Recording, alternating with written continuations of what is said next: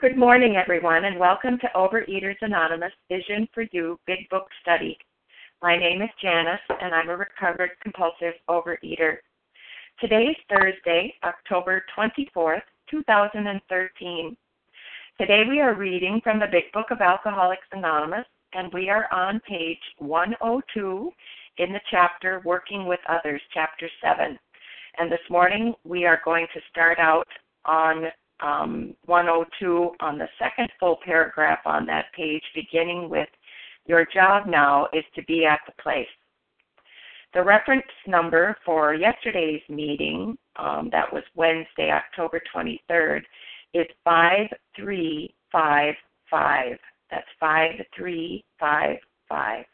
OA Preamble. Overeaters Anonymous is a fellowship of individuals who, through shared experience, strength, and hope, are recovering from compulsive overeating. We welcome everyone who wants to stop eating compulsively. There are no dues or fees for members. We are self-supporting through our own contributions, neither soliciting nor accepting outside donations. OA is not affiliated with any public or private organization, political movement, ideology, or religious doctrine. We take no position on outside issues. This meeting's primary purpose is to abstain, to recover from compulsive overeating, and to carry this message of recovery to those who still suffer. Sole purpose. OA's fifth tradition states each group has but one primary purpose, to carry its message to the compulsive overeater who still suffers. At Vision for You Big Book Study, our message is that people who suffer from compulsive overeating can recover through abstinence and the practice of the 12 steps and 12 traditions of Overeaters Anonymous. I would now like to ask Diane G. to please read the 12 steps. Good morning, everyone. This is Diane. I'm a compulsive overeater from New Hampshire. Number one, the 12 steps. Number one, we admitted we were powerless over food, that our lives had become unmanageable. 2, came to believe that a power greater than ourselves could restore us to sanity. 3, made a decision to turn our will and our lives over to the care of God as we understood Him. 4, made a searching and fearless moral inventory of ourselves. 5, admitted to God, to ourselves, and to another human being the exact nature of our wrongs. 6, were entirely ready to have God remove all these defects of character. 7, humbly asked Him to remove our shortcomings. 8, made a list of all persons we had harmed and became willing to make amends to them all. 9, made direct amends to such people wherever possible, except when to do so would injure them or others. 10, continued to take personal inventory, and when we were wrong, promptly admitted it. 11, sought through prayer and meditation to improve our conscious contact with God as we understood Him, praying only for knowledge of His will for us and the power to carry that out.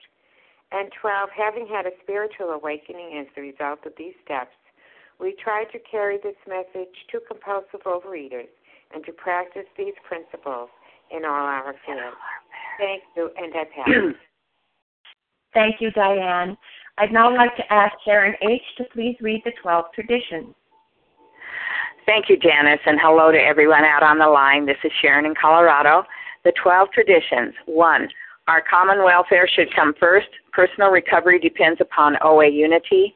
2, for our group purpose, there is but one ultimate authority, a loving God, as He may express Himself in our group conscience. Our leaders are but trusted servants. They do not govern. 3, the only requirement for OA membership is a desire to stop eating compulsively. 4, each group should be autonomous except in matters affecting other groups or OA as a whole. 5, each group has but one primary purpose, to carry its message to the compulsive overeater who still suffers.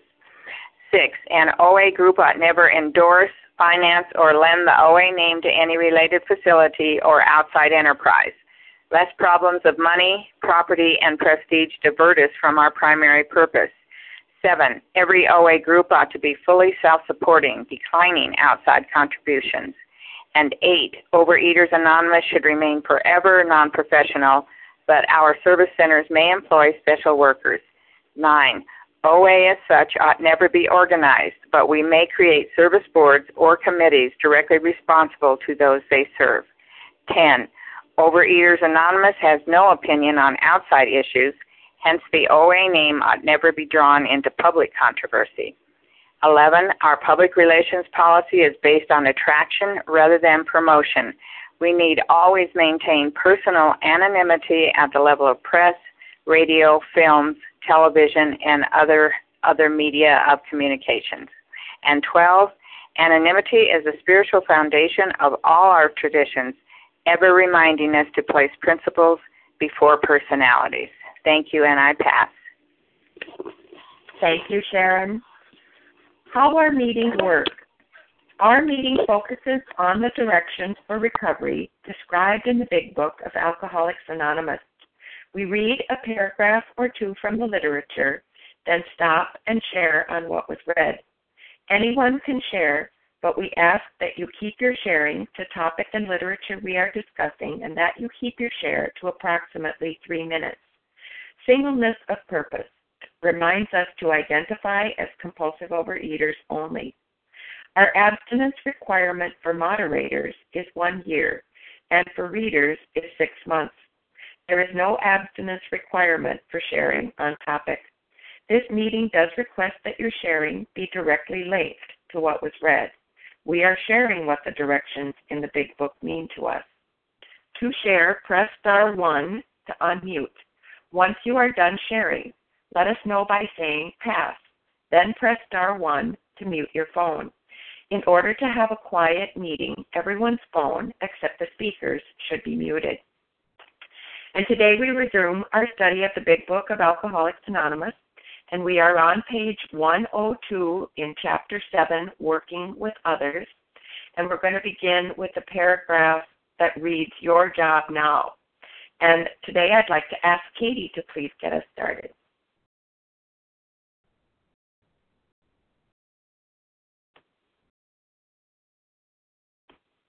Are you there, Katie?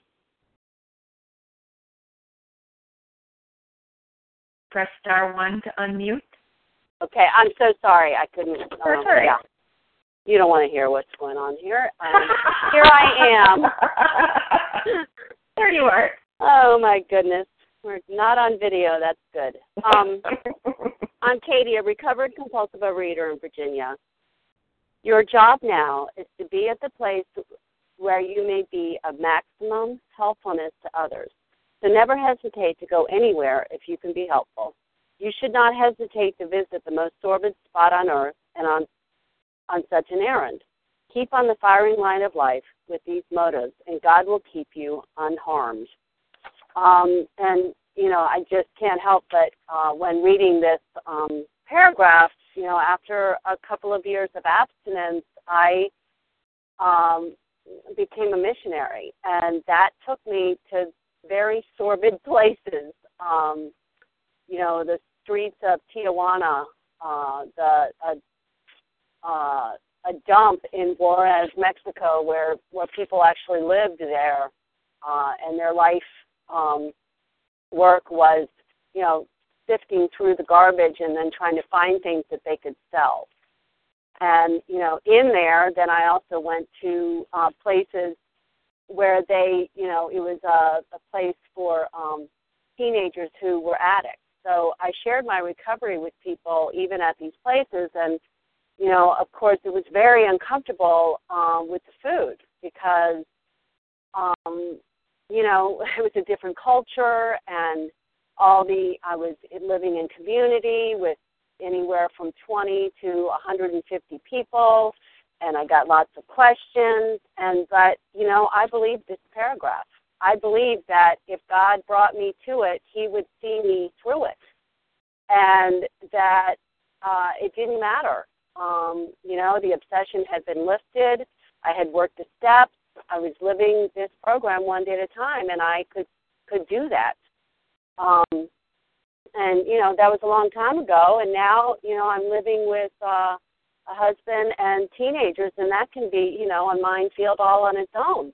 So, this program is not, we don't do this so we can become eloquent at speaking, on phone meetings or traveling the earth to share with other recovered people. We do this to be wherever God's going to lead us, and you just don't know.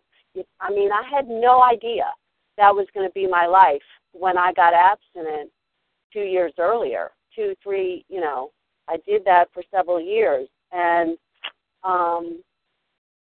so now when I'm out of, whatever food and think, how am I going to, I don't get to have what I want today, then I can remember those very, very difficult circumstances that I was in, years ago. And if I could get through that, riding 24 hours straight in a van with 15 people and having to have all my food prepared for 3 days straight, no stopping, just driving straight through Mexico, then I think I can live till Friday when I go to the grocery store, because I'm in America and we have everything ad nauseum at our disposal. So, this paragraph is saying we have to be willing to do whatever God is going to lead us to. And it could be really lush and beautiful, which I've also had those experiences, or it could be really smelly and gross. You just don't know. Willingness is the point. With that, I'll pass. Thank you, Katie.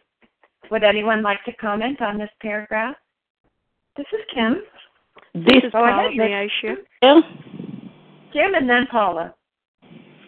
Good morning, Janice. Good morning, my fellows. My name is Kim G., and I'm a recovered compulsive overeater from South Jersey. Wow, this paragraph, this is where I try to live. I ask God each morning, how can I be useful to you and my fellows? So I'm asking, where can I be of maximal helpfulness to others? And I love this line, you should not hesitate to go to the most sordid place on earth on such an errand. And back in the 30s, they were going into the jails, and they were going into the psych asylums, and they were going into the streets, into the gutters, and they're helping these people, and that's the most sordid place on earth. But you know what? Sometimes the most sordid place on earth today is in an OA meeting, is in an AA meeting, because so many meetings are so entrenched in the disease that it's difficult to go in there when you're carrying this solution. Because a lot of times what the meetings carry is this camaraderie in the disease, this camaraderie of poor me, I'm a compulsive overeater, I can't stop eating, let me talk about my divorce, let me talk about how my boss is getting on my nerves, let me talk about how I'm not getting my way so that I can feel comfortable and maybe I won't have to eat today. So I know one of the things I often see with people who come to strong meetings like A Vision for You, and they're blown away by the strength of this message, is they start to retreat from their face-to-face meetings because they suddenly can't handle the depressing nature of people who are just wanting to live in the disease and are just complaining and moaning about it. And I understand that. We have to seek this solution. But once we have the solution, once we've had the spiritual awakening, it is our obligation to go back into those meetings and to share there is an answer. There doesn't need to be a temporary respite from this disease. We can have permanent recovery one day at a time. Because one day at a time isn't about trying to stay on my diet for one day and then in 7 days I break it and go, oh, it's okay. One day at a time, I'll get back on track tomorrow. One day at a time is I have this solution. My obsession has been removed. And if I continue to work these principles on a daily basis, I will continue to have this obsession removed. I will continue to live in the sunlight of the Spirit. And let me tell you, people in this meeting, that it can be true for you. So staying on that firing line of life sometimes can be very uncomfortable. I have done some stuff in my inner group which has been wonderful, but it hasn't been comfortable. We've started big book meetings. We've started big book panels. We had, one of the teachers come in, and I'll tell you, it was not comfortable. People fought it. People don't want to hear the message in certain ways. because then they might have to do something about being a compulsive overeater. So stay on that firing line. You do not know how you're affecting people. You know, I remember my mom's in OA tell me one time someone went into a grocery store and they were getting ready to binge and they saw me in the fruit section and I was picking out fruit and they saw that I was calm and I was serene and they turned around and they didn't binge that moment. I don't know if they would binge an hour later. But we don't understand maximum healthfulness is live in recovery. Be recovery. Be the big book. Don't quote the big book. Be the big book. And if we do that, we can go to the most sick meetings. We can go to that wedding where all of our families are compulsive overeaters binging around us. We can go anywhere on earth. Because it is my sobriety, my abstinence is really grounded in carrying this message. And I am so grateful for the opportunity every day to carry this message throughout my day. And with that, I pass. Thank you, Kim. Go ahead, Miss Paula. And thank you, Miss Janice. This would be Paula, recovered compulsive overeater. We see on the first line, it says, your job is now to be at the place where you may be of maximum helpfulness to others. So never hesitate to go anywhere if you can be helpful. We notice many times repeated the word helpful throughout the whole book. But that first line, do your job, and then we go to 63, your job. We had a new employer. Being all-powerful, he provided what we needed if we kept close to him and performed his work well. And here we see what we're provided with. We're not going here alone. It says clearly, you should not hesitate. You should not hesitate. Here you don't have to pause or ponder. You don't have to hesitate to visit the most sordid spot on earth or on such an errand. Keep on the firing line. You know, sometimes we go on the firing line. Well, today I feel better. It doesn't matter what you feel like. God stays the same. Keep on the firing line of life. And he uses that word again. With these motives, and God will keep you unharmed. You know, we see in the beginning of the book, I know we're coming to the end of this chapter, but we also see in the beginning when in the doctor's opinion, when he talks about, and what does he say? Now look at the same words. Let them stand with us a while on the firing line. Same words, the firing line. There are firing lines in life, and you're going to be aimed at. But look at what it says in the very beginning. And may I just go there at 89? On 89, where we began this chapter. To be helpful is our only aim. So there you are. No matter what is aimed at you, you aim back with helpfulness. And they're the difference. They're recovered, and they're God, and the power of that with you. Aim well, my friends. Thank you. With that, I do pass. Thank you, Paula. Good morning. This is Bella. Can I share? Go ahead, Bella. Good morning. My name is Bella, and I am a thankful recovered compulsive overeater. Thank you, Janice, for leading this meeting, and thank you, everybody that is on the meeting. Wow, I like this paragraph because it's a paragraph with strength and hope. First, we see your job now. It means that there was a past, but don't leave the past. Live now. Now, what was the past? The past was before the program, when we don't trust ourselves, when we don't believe in ourselves, when we blame ourselves, and we believe that we have the power, but the power we never succeed. This was the past. Now we are different.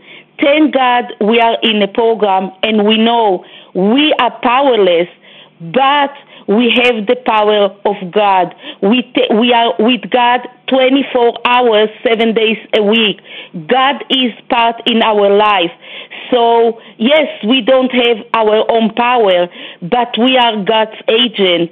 So if we are in God's hand, never hesitate, because I am not going alone, nowhere. I am always have the most wonderful partner with me, God. God is with me, and I know it and I feel it. And if I am going with God, I am going with the power of God. It's not my power. I don't have to hesitate. I am secure and safe. And now I am going to do God's mission, not mine. I am going to help others because I can. It's not my power. It's the power of God. It's the strength that we get from the program to believe in ourselves because we are human and we are the agent of God. Thank you for letting me share, and I pass. Thank you, Bella. Well, this is Janice, and I am a recovered This is Lois. compulsive. This is Kaya. I'm sorry, Lois? Yeah. And then who was it with Lois? Kaya. Sorry for Hiya. interrupting, Shane. That's all right. Go ahead, Lois, and then Hiya. Thank you. Good morning, all. This is Lois, recovered in Massachusetts. And our job is to be where we can be of maximum service to God. And my life, is not very. It's kind of narrow, and I don't get out that much, and I actually can't do that. But I do know that my life of service to God and my recovery program, takes place wherever I am and wherever I go. And for the most part, my mission or my work lately, is within my own family. I come from a family of compulsive overeaters, and I have developed my own family where there's an overweight problem in most of my children. And, whether they're a compulsive overeater or not, I try not to judge that. But anyway, I have all of these people around me, and I have recovered in this program, and they have seen me, up and down, fat and thin. So I really don't talk a lot about my recovery program, which I know that they don't want me to do. I've done that in the past. I've tried to be a missionary in my own family. And I was not a very good power of example, but in the past couple of years, I have recovered, and my weight is stable. I'm in a normal body weight, But the most important change has been inside of me, within me, emotionally and mentally. I've received, the grace of God and a spiritual experience where my attitude towards others has changed a lot. So that lately too, I had an opportunity to go to Florida, and I visited my relatives in Florida, where they are all really overweight, very overweight, and it was very difficult for me. I felt like I wanted to be of help, but I know that when I was in the other spot, I didn't want to hear anything like that. So I just know that I was different this time, especially in Florida. My family down there hadn't seen me for a while, and my weight was normal. It was good, and but the most important change for me was emotionally. I did not respond or react to everything that was said. I didn't try to convince them that that this was a wonderful thing I had done. I didn't take any of that. So I just tried to be a power of example, and to be helpful, to be there for them, and to put their welfare ahead of my own, especially on my visit to Florida. And our visit was very different. I noticed that, my sister noticed that, and I do know that whatever she does for herself will be because she's ready to do that. So to be of maximum service is just to be stable in my life. To be consistent. It's been a while. My weight doesn't shift and change. I don't eat sugar one month and then don't eat it the next. And so my family, I know, watch me, and they need this program as well, in my opinion. And if and when they're ready for that, that I'll know that, that God is working in their life as well. So with that, I'm going to pass. Thank you. Thank you, Lois. Go ahead, Hiya. Thank you. Thanks, Sharon. Hi, everybody. This is Chaya, recovered compulsive eater and bulimic in Dallas, Texas, soon to be from Denver, Colorado, which is very exciting. Okay, your job is now to be at the place where you may be of maximum helpfulness to others.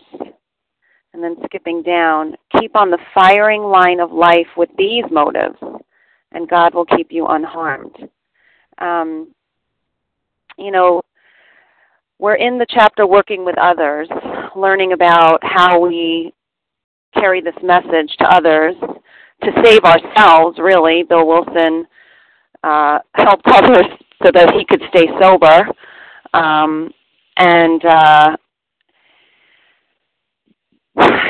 By teaching, by sharing, by reading the book, understanding and sharing with others, telling our own story about our own eating histories so that people can identify in, so that they can learn about the problem, which is when I eat certain foods, indulge in certain food behaviors, I find that I can't stop once I start.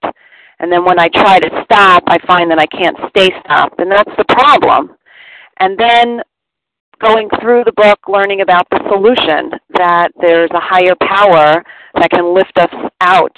Only the higher power can lift us out from this quicksand. And then learning and taking the program of action, the action steps, which is what actually we need to do in order to get to the place, the state called recovered. And so now, being in that place, my job is to be at, what's that place, right? In this place, my job is to be where I may be of maximum helpfulness to others. And that's my job. I have a new employer. I was a slave to food. Food was my master. And now God is my master. I'm a servant, and I was a slave to food, and now I'm a servant of the higher power, which, by the way, I had no clue about when I first came into OA. But when I was shown in this book and it was explained to me the problem and then the solution, which was God, and then the directions on how to get access, I did achieve that. And so now I'm in a place where I need to be of maximum helpfulness to others. And so Kim was sharing earlier about going to meetings. I go to OA meetings to carry the message. I used to go to meetings to get. I got to go to a meeting. I got to share. I got to share and get this off my chest, And what I was taught is that meetings really are cheerleading sessions for the newcomer. And the getting off my chest comes with the steps, with my sponsor, with my other fellow recovered compulsive eaters. But the meetings are there to give hope to the newcomer. And so I try to be of maximum helpfulness to others at a meeting and share what happened to me and what happened to many of us as a result of following the directions in this book. And I'm so, so grateful. And then my job is to be of maximum service wherever I am, which requires me to be really, really, really steeped in Step 10 and Step 11 so that I can constantly be asking God, what do you want from me now? What do you want from me now? What do you want from me now? And it says here, keep on the firing line of life. It is a firing line. I'm right out there. But with these motives, with the motive of being helpful to others, we can be protected. And I'm just so grateful to have this as my way of life, these directions for living. It has totally transformed my life. And I was in OA for many years in a thin body, feeling crazy in my head, even with some recovery under my belt. But I never got to the place called recovered until I was introduced to the problem, to the solution, and to the directions on how to achieve it. And I'm very, very grateful. Thanks so much for letting me share. Thank you, Haya. Well, this is Janice, and I am a recovered compulsive overeater. Thank you, God. Here we are, yes, in this chapter entitled Working with Others. And how is it that I got to this place where I'm now ready to begin working with others? Well, I had to have that psychic change. I had to have that transformation. And it starts out in this paragraph saying what my job is. It's a very big question, and it's a very small question. What is my job? What is my job today? You know, to do, see, feel, and believe that which I couldn't before. You know, it reminds us in this page that, you know, compulsive overeating, we were withdrawing from life. Little by little, we were withdrawing from life. It's a disease of isolation. You know, we were isolated. I don't know if you're anything like me, but I was isolated in my thinking. I was isolated in my eating. I was isolated from other people, not willing anymore to share or put myself out there in the ways that I thought humans did. You know, I was trapped. I was trapped in this disease of compulsive overeating.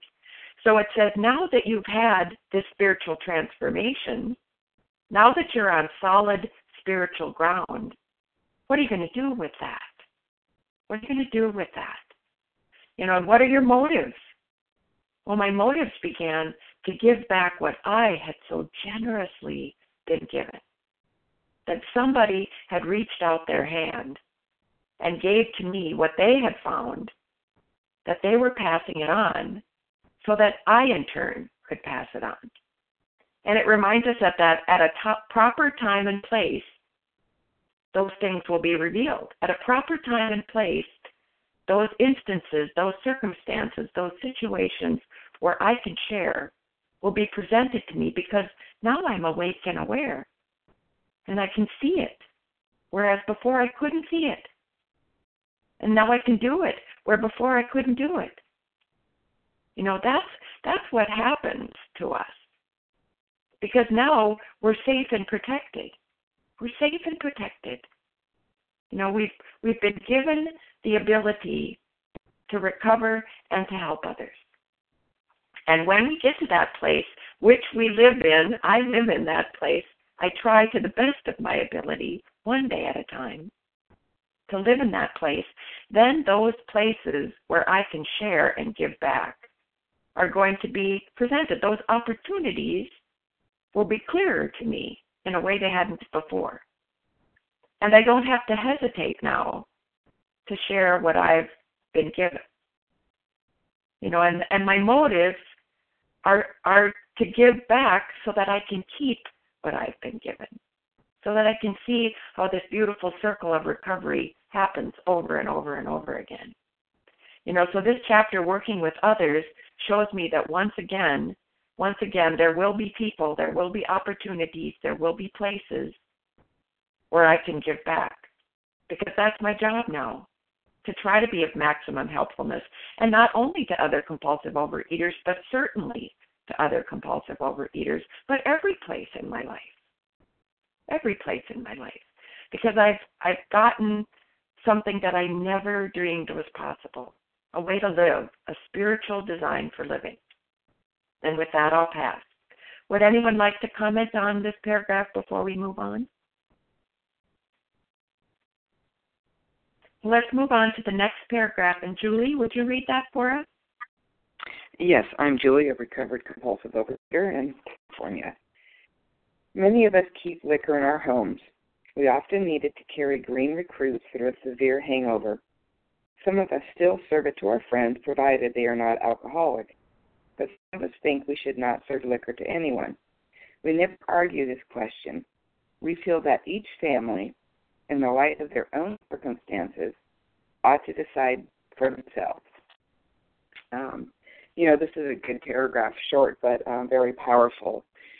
You know, the previous page said that assumingly we are spiritually fit, we can do all sorts of things that alcoholics are not supposed to do.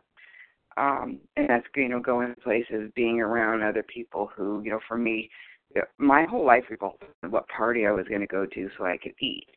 I would plan everything around, you know, what food would be available. But, you know, once having that psychic change, I'm gonna react differently to life. So if I'm recovered, then food is not a part of like it was before, as long as I'm doing the work. So for me, you know, I have two strapping young men and my husband that are not compulsive overeaters. So therefore I bake, we have cookies, we have candies, we have whatever. but there's that neutrality there because I'm not a compulsive overeater in action, I guess you could say. So for me, I'm glad I can go to birthday parties. I'm glad I can go to weddings and focus on the people and focus on the occasion. Holidays are coming up. I don't have to worry about it being a binge fest as long as I'm in fit spiritual condition. So, again, it's very individual, but I often hear people say that, I can't go there, I can't do this because I'm going to binge. They haven't gone and had that psychic change for the food to be neutral. I'm not saying that there's days that I might think about something, but it's a thought and it's fleeting. So for me, I do keep things in my home, but if I was not spiritually fit, I would have to remove them. But thanks to this program and, living in 11 and 12 now, I'm able to do that. And I do give food to people who are not compulsive overeaters. I would not bake and give something to a compulsive overeater. That would, not be the right thing to do. But I go back to that story where Bill had carried the booze in his trunk, to help a green recruit, as they say. I mean, somebody who needed to have a drink did that with Dr. Bob, gave him the drink before surgery once to steady his nerves. That's not what we're talking about. But anyway, thank you so much, and I will pass. Thank you, Julie. Would anyone like to comment on this paragraph?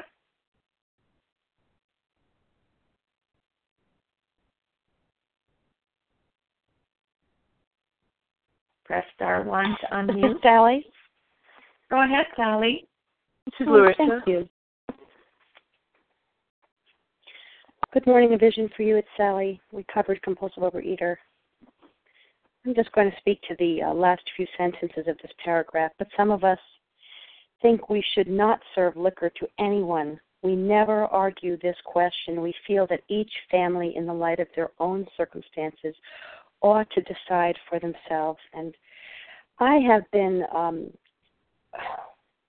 I could be very militant about the subject of serving sugar. Certainly in my own home, I don't ever prepare dessert for anybody. If somebody wants dessert, I think that my company has figured out I'm willing to do the dinner, and that if they want dessert, they're going to have to bring their own dessert. Because for me, I don't want to play with it. I know I'm in a place of neutrality. I probably wouldn't terribly bother me, but I really don't want to play with something that has burned me so badly in the past. I make lasagna for my family and things like that. It does nothing for me. I have no desire whatsoever. And so to some extent, I wouldn't say that I'm really not ever touching anything that I don't eat, because I do not eat any kind of flour products. It doesn't bother me to make things like that, especially because I have a lot of vegetarian. My kids are vegetarian at this point, vegan, and so it's kind of cool for me to be able to show them, to teach them how to make things without any kind of dairy either. But it does always involve some kind of noodles and stuff like that, and so it's just to me, for the things like that, it doesn't bother me, whereas I'm sure there are other people that do. But, what really speaks to my mind about this is that when I go places and my family knows I don't eat sugar and I don't eat flour. In the past, I would have to say something beyond no thank you.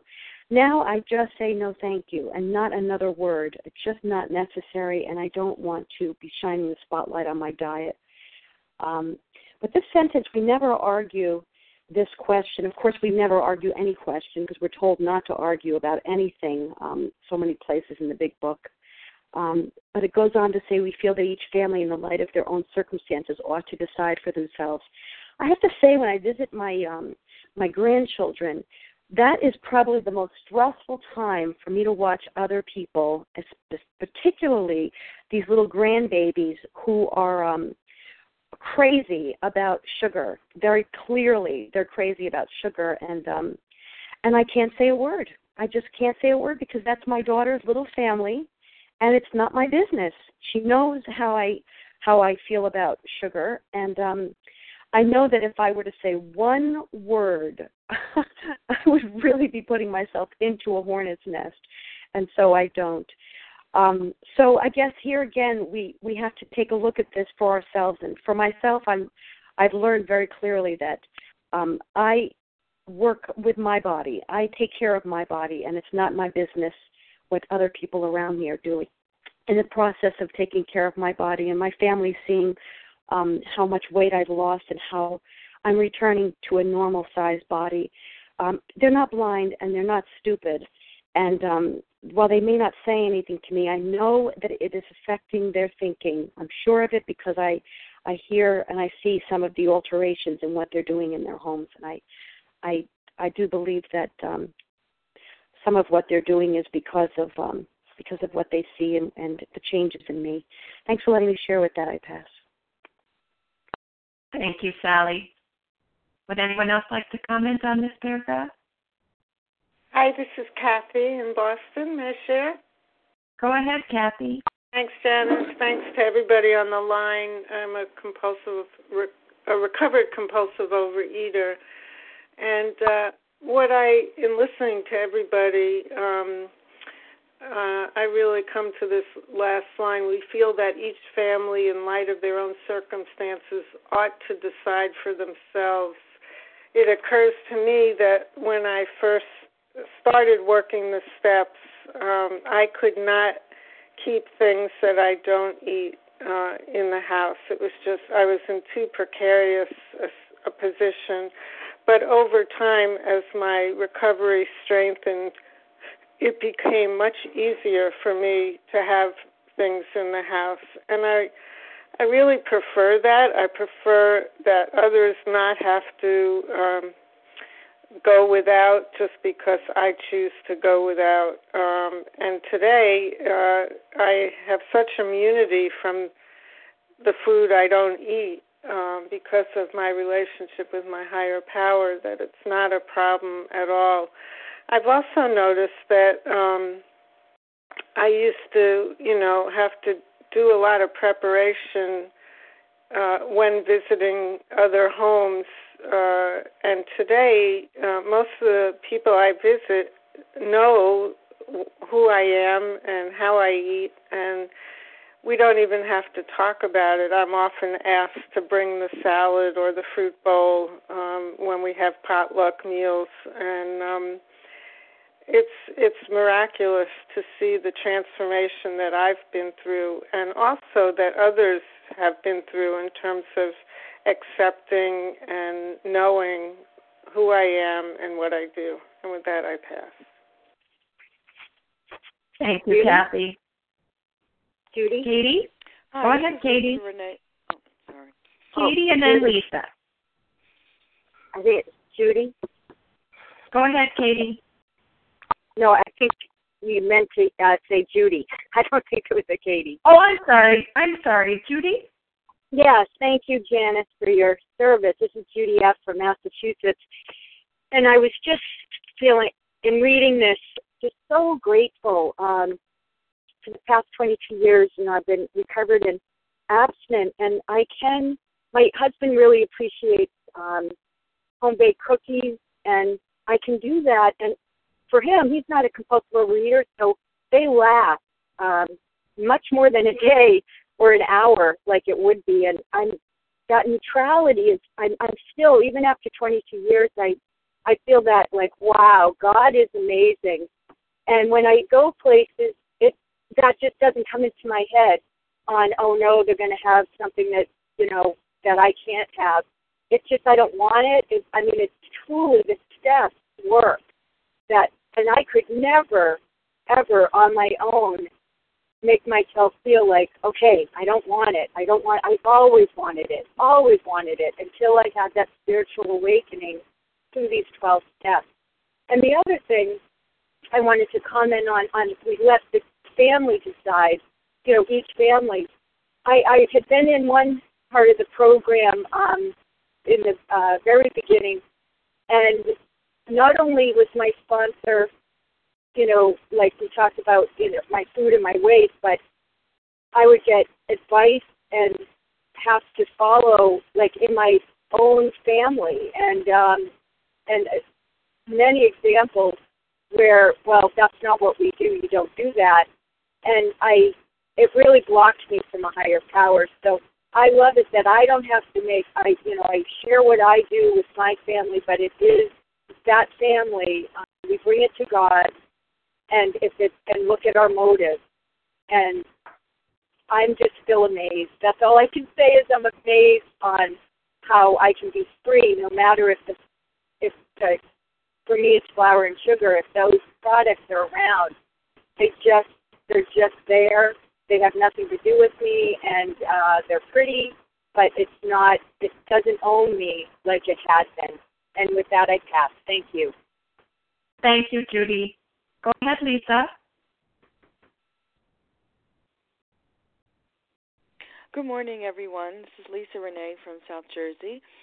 I just love this book. I really do. On page 62, it tells us, selfishness and self-centeredness, that we think is the root of our troubles. And throughout, it sort of reinforces that. The last line of this paragraph says, we feel that each family, in the light of their own circumstances, ought to decide for themselves. So it doesn't matter what I do. I don't have the right to tell people, what they should do in their home. This book reminds us to each his own. And I love it. I just love it. I'm grateful that in my recovery today, that like so many wonderful shares, and I thank everyone who shared before me, but I'm grateful that I'm able to have things in my home that I don't eat, and I can bake for my son and my aunt or whomever. I can be in a room with things that I don't eat, and I'm not affected by that. And I'm grateful. I'm grateful for that. But everyone is different.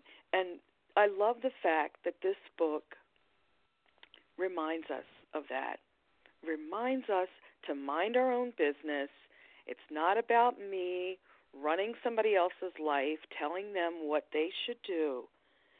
Each family, in the light of their own circumstances, ought to decide for themselves. And I know that whatever is going on, if I turn to my higher power for guidance, it never lets me down. And that is always the marker that I can live from. Thank you for allowing me to share. Hi, this is Paris. Go ahead. This is Larissa. May I share? Was it Karen? Hi, Paris from Ohio. Oh, go ahead.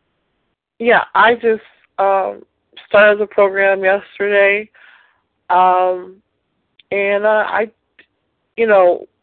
have my own house, but I have a roommate, and it's just kind of hard because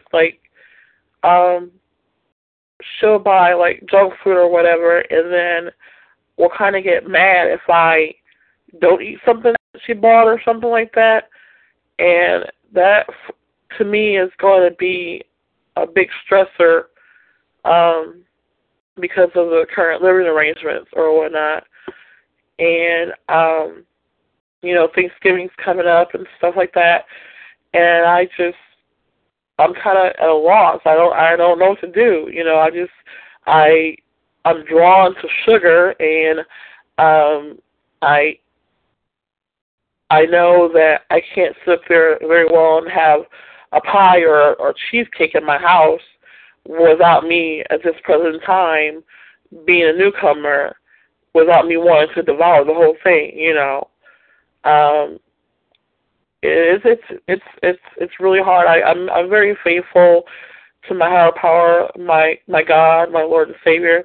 I just I've always God's always given me His grace or whatnot, and I'm very active in my church and stuff like that. But it just seems like I try to deal with things on my own, and I should take it to the higher power more often, and I kind of beat myself up about things and relationships, my mom, my sister, my family, and I am the biggest one in the family. It's a girl, it's a set of 5 girls, I have 2 older and 2 younger, and I've always felt like out of place, like I was just, I don't know, like a misfit, too young to play with older kids and too old to play with younger kids type thing. And, as far back as I can remember, excuse with me, my great grandma. What is your first name? Paris. Paris? Welcome, Paris. Welcome to you. Stick close, and listen to the meetings and past recordings, and, you can do it. You can do it.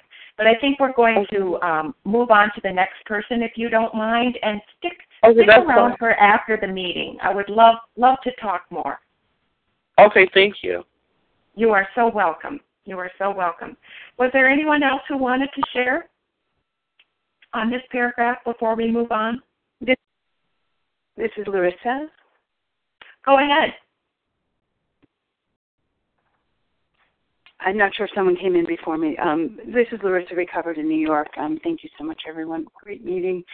The thought that comes up from this paragraph is this reminder, that we've ceased fighting anything or anyone, even alcohol. And, in Bill and Dr. Bob's stories, there's places where they had to have liquor on hand to help the man who was still sick, to help him get over the jitters, to help him get sober. So they kept liquor in their homes. And again, everywhere in this book, we want to stay out of this controversy. There's so much grace with which they lay this information at our feet.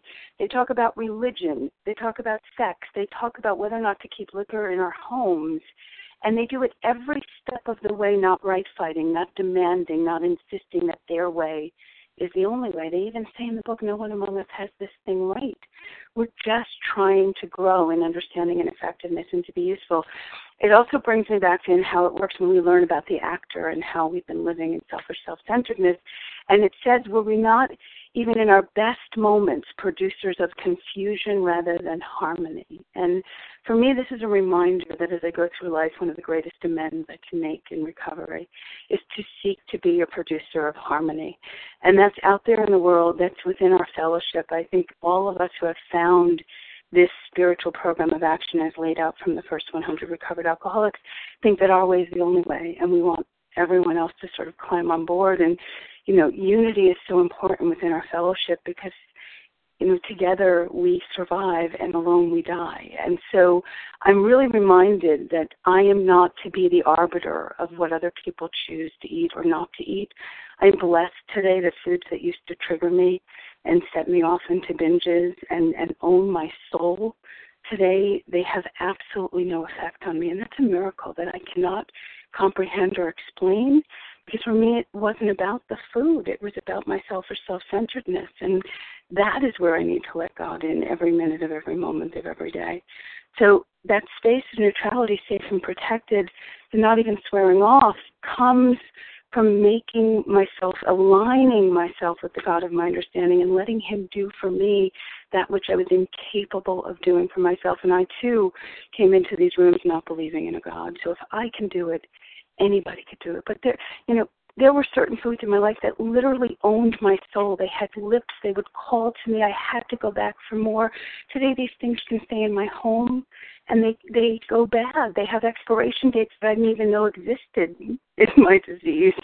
That is the miracle for me today, that I can go anywhere on this planet, and God will keep me safe and protected. I can go to any dinner party anywhere in the world and eat whatever is served to me, and I am no longer triggered, which I do not understand, but I do not eat compulsively today because God has removed that problem contingent on the maintenance of my fit spiritual condition, and I don't have to fight other people who do it differently. I can bless their recovery and hope that they give back honoring the path that worked for them, and I can bless my recovery and be grateful for it and give back honoring the path that works for me, and it doesn't have to be my way. Thanks so much for letting me share.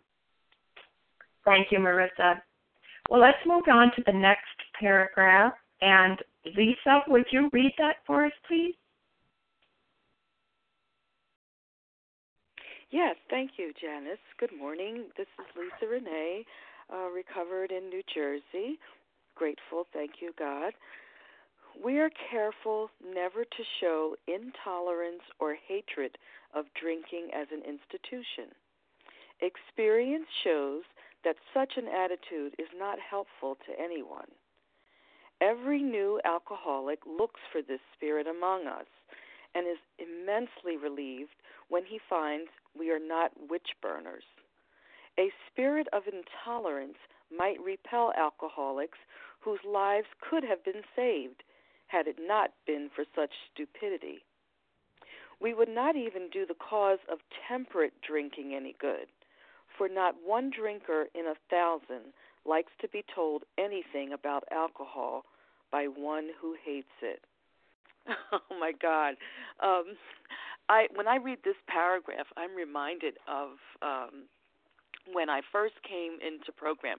Before I was recovered, but I was abstinent, and I would go, like, there's a lot of compulsive overeating in my family or people that I know, and I was horrible. I mean, I don't know how these people didn't stone me to death, because I went in everywhere telling people what they shouldn't eat, and, oh, my God, I can't believe you have that. Do you know what this does to your body? Shoving, different books in their faces. It was so obnoxious. It was so obnoxious. And it's not recovery. I mean, it was not recovery. It was just doing a diet with group support and utilizing all these tools and having no concept of what this book is telling us in terms of how to live our lives. How was that being of maximum helpfulness to others? So I am just so grateful for this program that today I don't have to say anything. People come to me and ask questions. People see that I've changed, that, my body is changing, my personality is changing. I'm still the same person, but the way I move in my life is different today. That's what attracts people. And what is attracting them? The fact that I go every day and ask God, how can I be of service? When I'm not sure, God, direct my thoughts, direct my words. I don't have to worry about being a jerk today, because I can go to the power that is greater than me and ask for direction. And how grateful I am for that. And I'm sure the people in my life are grateful for that too. Not everybody is a compulsive overeater. Not everyone has this illness. And some people have the privilege of eating things that I don't eat or I cannot eat. And that's okay for them too. It's not for me to judge. Thank you for allowing me to share. Thank you, Lisa. Well, I see our time is up for today, so we'll end the meeting here. Thank you to everyone who has shared today. We will now close with the reading from the Big Book on page 164, followed by the Serenity Prayer. And Kathy K., could you please read that for us?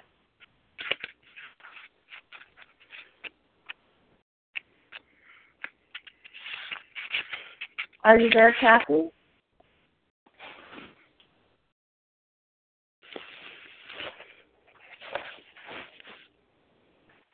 Katie, are you still on the line? Could you read that for us?